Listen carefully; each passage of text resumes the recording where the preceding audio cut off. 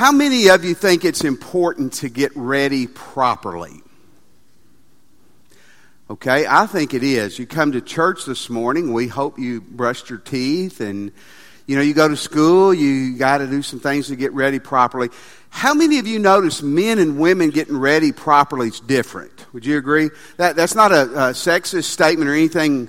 That's an observation, isn't it? For example, I have pretty granddaughters and two pretty daughters, a pretty wife, and a pretty dog at home, and female dog. Now, she's different, though. But the women in my life, when they get ready, it's different. They get up and they normally have to take a bath. I don't know why, but they take baths. And then they get in there and they use like 3 different soaps. There's a body soap, a face soap, a ear soap. And they put conditioner on their hair and they wash it out. And then they put shampoo and wash it out. Guys, by the way, conditioner's that stuff when you put it, you can hardly get it out. You have to wash it like 8 times to get it out. Then they get out and they dry their hair and they flat iron their hair, they curl their hair, they poof their hair, and they spray their hair. And then they begin the makeup process of putting on a base and putting on more base and putting on lipstick and putting on eye stuff. And then 3 hours later, they are ready to go. Now, they look pretty beforehand and they look pretty afterwards, where we as men get up, brush our teeth, put a hat on, and we're in the car in 5 minutes, right? That is the joy of being a man. But getting ready is important. We're in 1 Samuel 17 today. Do you have your Bibles? If you don't, our scriptures will be on the screen. And we're going to talk about getting ready to face your giants. Getting battle ready, getting giant ready. Let's do a quick review first of all. Giants will appear in your life. Problems, issues, stressors, things that are going to overwhelm you. Things that are going to be tough. Someone says you're either in the midst of problems, you're coming out of problems, or you're headed to problems. And that's the truth as long as we live. Our story, we're going to pick it up in verse 4 today. But let me give you a little background. The Jewish people are the good guys. They're on one side of this mountain. The Philistines are the bad guys. They're on the other side. The Valley of Elah is in between them. And if you come next week, we're going to get to the Valley of Elah where David and Goliath are going to duke it out. But it's in this context, it begins in verse 4. It says, "And there came out from the camp of the Philistines a champion named Goliath of Gath, whose height was 6 cubits and a span. He had a helmet of bronze on his head. He was armed with a coat of mail, and the weight of his coat was 5,000 shekels of bronze. And he had bronze armor on his legs and a javelin of bronze slung between his shoulders. The shaft of his spear was like a weaver's beam, and the spear's head weighed 600 shekels of iron, and his shield bearer went before him." Now, verse 10, "And the Philistine Goliath said, I defy the ranks of Israel this day. Give me a man that we may fight together." Remember, quick review, one of the ways in ancient warfare they would settle a battle or even a war is they would get the 2 champions, the 2 best guys from each team, we would say, to come out and do one-on-one. It's a life or death one-on-one, and whoever won, their country, their God, their people won. So Goliath is challenging, hey, not everybody's got to die. It's just going to be me against your best person. Send him on. Now Goliath, it says he was 6 cubits in a span. A cubit's about 18 inches. 6 cubits is 9 feet. A span is a half a cubit. So that would have put him between 9'5" and 9'9". Mike Stevens, raise your hand, Mike, and Brittany helped put together. This is our rapid signs Goliath. Isn't that great? Mike, you should have put rapid signs on his shield there. But then you might not want to be associated with Goliath because it does go bad for him in the days ahead. This Goliath is 9'5". Now with his little feathery hat up there, it's probably 9'8" or 9'9". This is really pretty realistic. He probably was about that tall. This spear, Jill Benefield, are you here? Jill, there's Jill. Give Jill a hand, and I'll tell you why in just a second. And Brandon, raise your hand. Last week, Jill came by and showed me her church in Longview, Texas. They had someone make a Goliath spear to the specs of what it was, what it really was. We believe, and his spear. A lot of these weights are hard to measure, but it probably this right here around him, his coat of mail. Let's show that, Jamie. It's kind of like a fishnet armor around him, probably weighed between 125 to 200 pounds. So this guy may have weighed 600 pounds, so that's a light coat for him. But this is made to about the size we believe that his spear really was. And the tip of his spear was like a shot put. It was about 16 pounds. After church, by the way, we're going to get the piano on the stage. We need a lot of people to stay and help us in the name of Jesus, please. If Goliath was here, we'd tell him to get the piano. Wouldn't that have been good? Goliath, get the piano. The piano's on the stage. Josh is going to stand beside this to guard it, but we want you to come by and look at it, handle it. We don't want it falling because I promise if it fell on you, you would come to church with a hook on your hand next week where it cut your arm off. It is a dangerous thing. But would you agree with me that is a giant in the life of the Jewish people? That is not a good thing. Some of you are saying, well, I think that's Bible stuff. That's just make-believe stuff. People aren't that tall.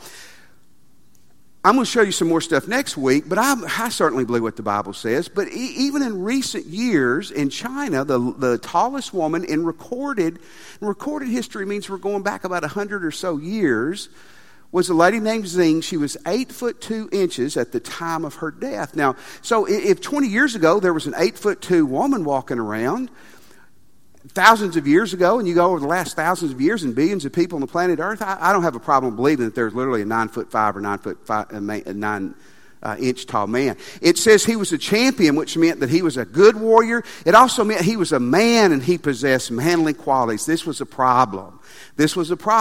Now, you have problems too, or you're going to. You face giants, or you're going to face giants. You have problems with your marriage, with your kids, with your parents, with your teachers and coaches in the next week. Amen, young people? Okay, they won't say anything. You teachers and coaches, will you have some giant students in your life in the next few weeks? Yes, you hear? See, they're mean to y'all. Y'all can be. I'm giving you permission to be mean to them here. So we have giants in our life. It's health issues or whatever it is. You can be cocky this morning. Everything's great, man. I got money. I'm powerful. Nobody mess with me. And your life can fall apart. You have giants, or you will face giants. Here's the second thing. A quick review. We have to face our giants. You've got to be willing to face your giants. You have to be willing to say, whatever the issue is, I may not want to, man, I don't want to, but I've got to face it. I've got to confront it. I've got to deal with it in the right way and in the God way. I have to deal with my giants. In verse 11, when Saul, who is the king, and all of Israel heard the words of the Philistines, they were dismayed and greatly afraid. Dismayed literally means broken and demoralized.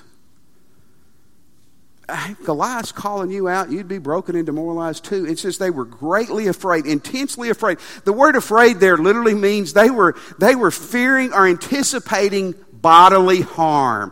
If I'm getting in the ring with Goliath, I'm anticipating bodily harm. Verse 24. All the men of Israel, when they saw this man, they fled from him. And many of them, they were much afraid. For 40 days, he came out. He cursed God. He cursed them. He challenged them. All the men of Israel sat and did nothing. They probably criticized, they complained, they critiqued, they had ideas, they had suggestions, and they sat on their swords and did nothing. Saul is the king. The Bible says he was a head taller than everybody. He was a warrior too. And at some point he should have said, I've got to do something. Nobody's going to do anything. I will face this giant. But he wouldn't. And then out of nowhere comes a young person.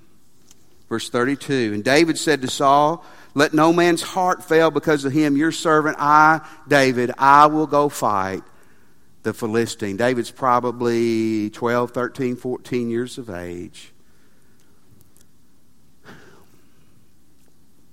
We pray, we hope, we want the giants to disappear. Sometimes they don't. So many churches, so many organizations, so many families, so many cities, countries. You got people with a lot of ideas and a lot of opinions, and they're cowards. Unless it affects them personally, and then sometimes people really get weird and mean if it's just affecting them personally. But nobody wants to face the giant. That giant wasn't going away. Now I want to tell you this morning, at some point, you either got to let the giant pin you to the ground and defeat you, or you got to man up or woman up, and you got to be willing to face it. How many of you have ever been attacked by a mountain lion? We have video cameras in here, and I promise you will be given a testimony very soon if you raise your hand. Have any of you ever heard a mountain lion scream? Have any of you ever heard that? Everybody's doing like this. Raise your hand high. Come on, be proud. Amen. I never have. My dad grew up in Arkansas, kind of like the Arkansas hillbillies, and he said that they would hear him, and it sounded like a woman screaming in pain. It was just terrifying. Do you know what? You know what you're supposed to do today? If you leave church and you go in the parking lot and there's a mountain lion, okay, first you come get Josh, right? Let Josh fight the mountain lion.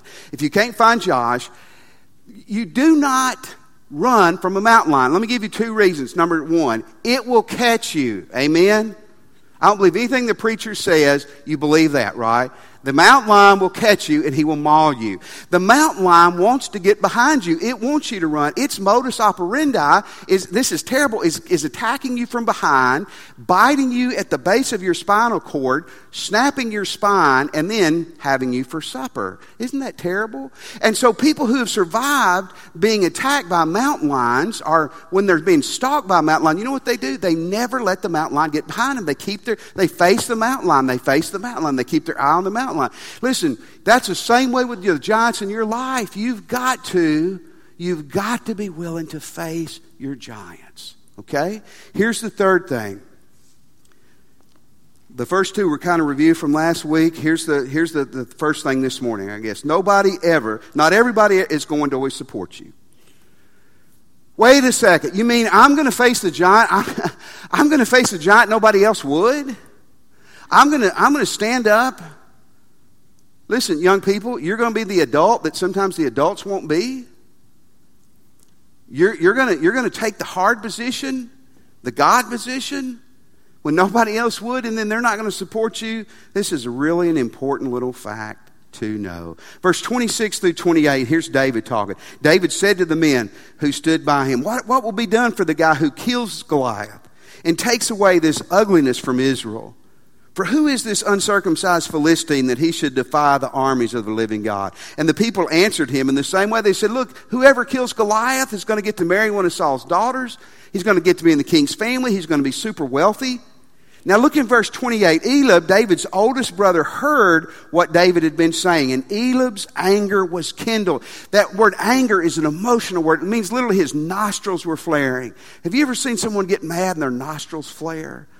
If their nostrils are flaring, that is a sign they're probably hot. It says his anger was kindled. In other words, it was stoked. He was mad.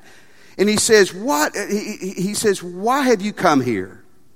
And listen to this. With whom have you left those few sheep in the wilderness? I know your presumption and the evil of your heart. You just came down here to see the battle."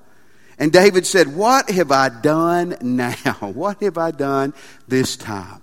David says, I'm going to do something, by the way, his big brothers weren't willing to do. The king's not willing to do.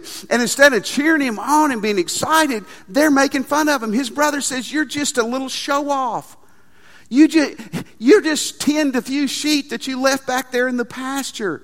And this must have been kind of an ongoing ribbing that he got from his brothers. I don't normally like this phrase because I think it's a baby phrase and a one of you get caught. You know, what have I done now? Well, if you get called in the office 10 times, you probably have done something, right?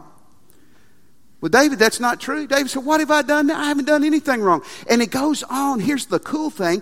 After his brothers berate him, he pushes it off and he still says, "I'll go fight him." And they take him to King Saul. Look in verse 33, what King Saul says to him. King Saul's real encouraging. Saul said, "You're not able to go against this Philistine to fight with him. You're but a youth, and he has been a man of war since he was a youth." In other words, what he's saying, when he says David's a youth, again, 12 or 13 years of age probably. And Goliath has been a warrior and a successful battle-proven warrior for a long, long time. Here's a great truth for you this morning. You decide to start doing the right things in your life. Some of you need to give your life to Christ today. You need to become a Christian, and that's going to involve making some hard decisions. And there's going to be a lot of people here clapping for you. There's going to be people in your life that aren't going to like it because it's going to challenge them. It's going to disrupt their apple cart. Or you make a decision as a Christian, I'm going to start being back in church. I'm going to start being in my Bible. I'm going to follow God. I'm going to give as I should. I'm going to serve as I should. And your wife or your husband may not like that because that's going to upset their apple cart. And instead of people getting all excited because you're making right and hard decisions, they may not like it at all. Or you're going to break up with somebody. That's your giant that you need to break up with. Or you're going to switch jobs. Or you're going to switch careers. Or you're going to move halfway around the world. And you know it's of God and you know it's right. Don't expect everybody, especially at first, to jump on board. And listen, it hurts when people question your motives. It hurts when people say you don't know what you're talking about.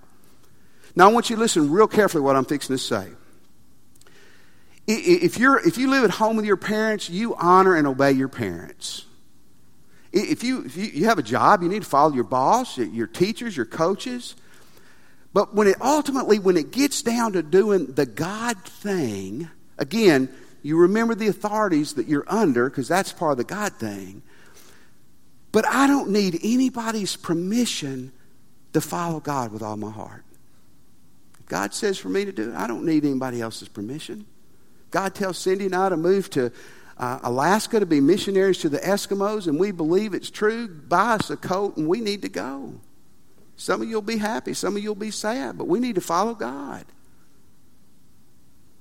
Don't expect everybody to cheer you on at first when you start facing your giants and do the right thing. Here's the next thing that's real important. You're facing your giants. Remember how God has helped you in the past. Okay, you're going to move forward. You're excited, but you're scared.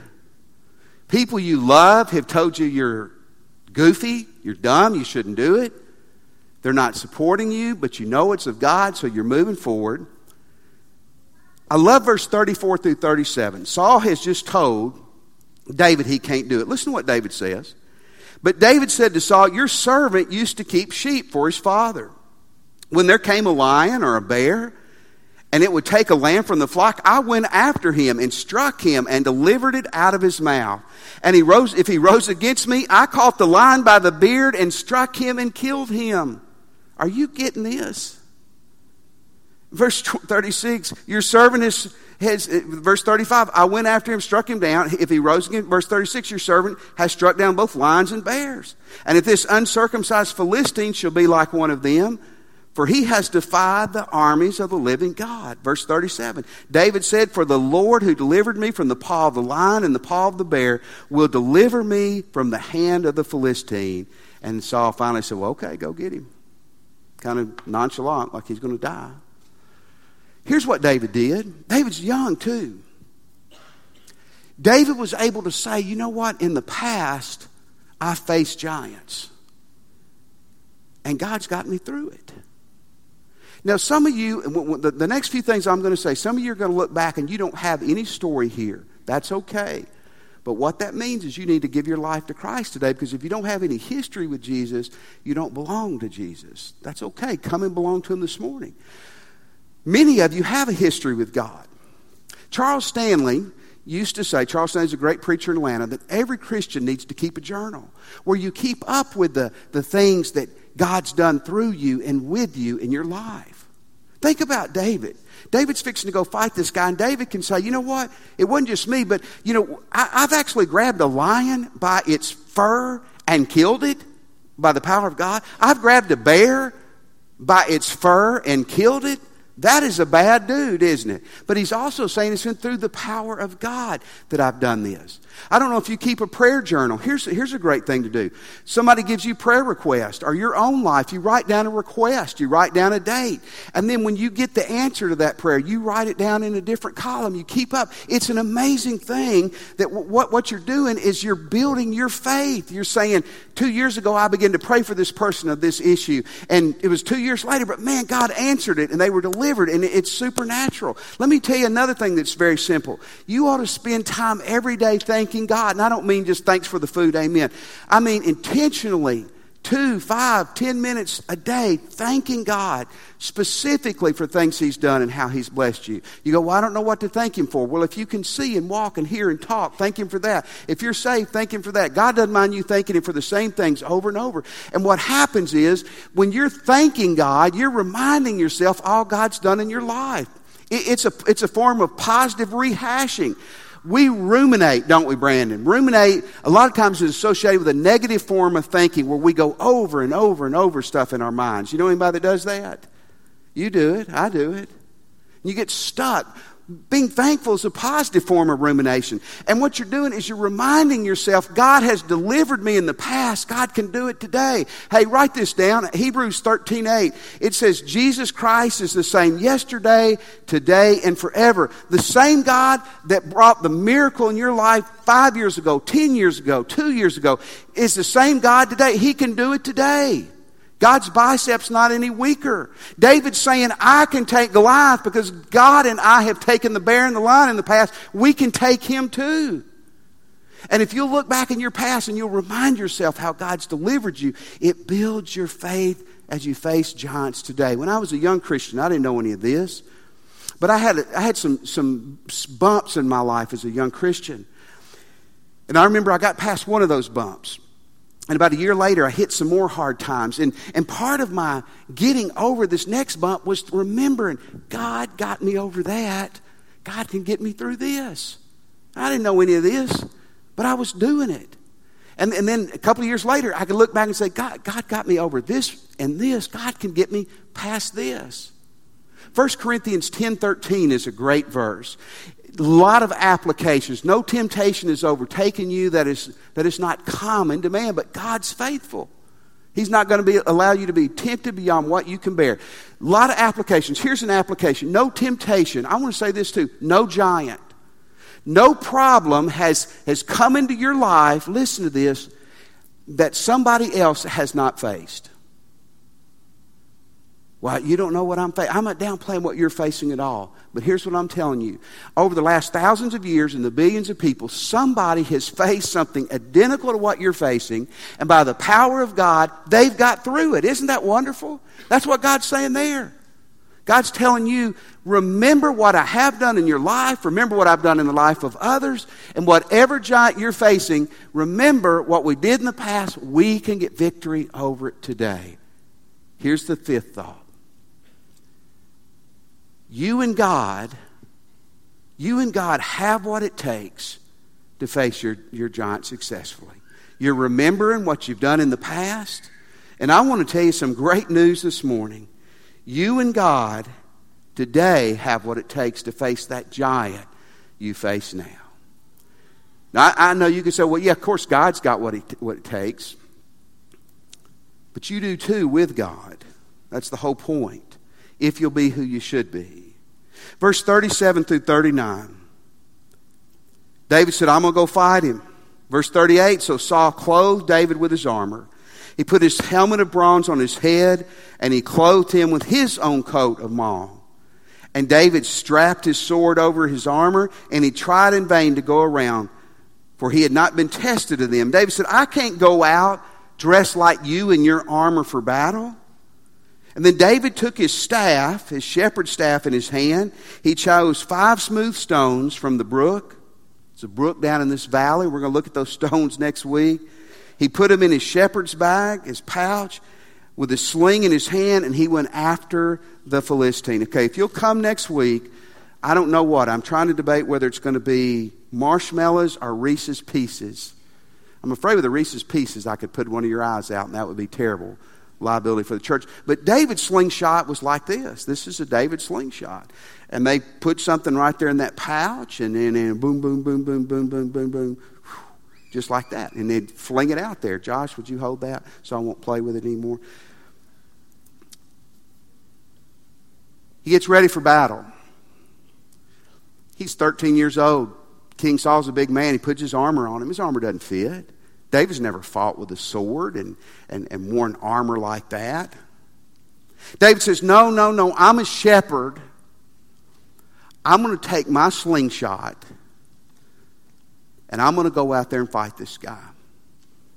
It doesn't make sense at all. But let me tell you a little thing about the shepherds in David's era and shepherds over in Israel today. I was reading this week about a man who had been in Israel not long ago, and as he drove around the countryside, he saw shepherds up watching sheep. They didn't have cell coverage, so they're not doing like this the whole time. They don't have TVs out there or They're just sitting there with a lot of rocks around them with slingshots. David spent hundreds of hours out there playing with his rocks and his slingshot. And when it came time to face this giant, David wasn't trained with swords and spears and armor. He's going to be 20 years later, but he wasn't right now. But here's the coolest thing ever. David didn't need a sword or a spear. You see, whatever giant you're facing right now, you have got the gifting and the talent and the ability with the power of God to face that giant just as you are and be successful. Is that not awesome? See, you don't have to be somebody else. You don't have to wear their armor. You don't have to appease who they are. You just need to be the very best you that you can be. Now let me throw a disclaimer. You need to keep growing. 20 years later, David's going to face bigger giants than this one in multiple ways, and he's going to fight them with swords and spears and with the soldiers. But not on that day. And you keep growing and developing, so when that giant you face 10 years down the road, which may be a lot bigger than the one you face now, more complicated, you'll be ready for it. But you're not 10 years down the road. You're here right now this morning, and you have issues in your life, and what I'm trying to encourage you with is to say, by the power of God, you have got the talents and the abilities and the strength within yourself through God to face that giant and to defeat it. Isn't that wonderful? You don't have to be who you're not. You need to be the best you that you can be. And you can take that giant with God. You've probably heard this saying before. God will never put more on you than you can handle. You ever heard that? No? Y'all, baloney, y'all have heard that. It's just not true at all. In fact, this morning, God's putting a lot on some of you to try to break you and to humble you and to get you to repent and turn to Him. But that's the whole point. He wants you to turn to Him. Because, see, God will never put more on you that you and Him together can't handle. That's the key. David wasn't going to fight Him with a slingshot. David was going to fight Him with his talents, gifts, and slingshot in the power and with the power of God behind him. It's a corny saying. It's an old cliche, but it's so true. You plus God equals a majority. Who will you not face when you know God's on your side? You and God have what it takes to successfully face whatever issue or giant you're going to face if you will just grab a hold of God's hand and never let go. The question always is, the issue always is, not God, not whether there's going to be giants, it's you and me. And will we be who God's called us to be? Let's pray.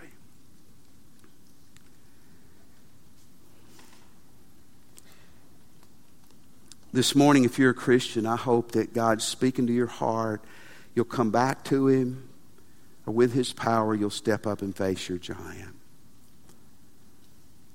If you're not a Christian or you're unsure, your biggest hurdle in life right now is to give your life to Christ. If you're ready to do that, pray with me sincerely and just say, Jesus, I'm a sinner and I want to repent of my sins. And Jesus, I believe you're God's Son and that you died and you arose for me. Come into my heart. And I surrender my life to you, Jesus. Let me have your attention. We're going to stand in a moment and give you a chance to say yes to God. Maybe you just ask Christ in your life, or you're ready to. You can come when we stand, or you can catch me at this door after church. Don't leave this building today without being sure Jesus is your Lord and Savior. You got that opportunity now. Maybe you'd like to join the church. You can come and do that when we stand in a moment, or you can do that after church. But you need a church. Come and join us if God's leading you to. You're a Christian this morning. Maybe it'll be where you're standing, or maybe you need to come to the altar and pray. Get on your knees and pray to the Lord. Get back with God. Get right with God. And say, God, with your help and your power, whatever giant comes, you and I are going to face it successfully. Let's stand. You come now as God leads you.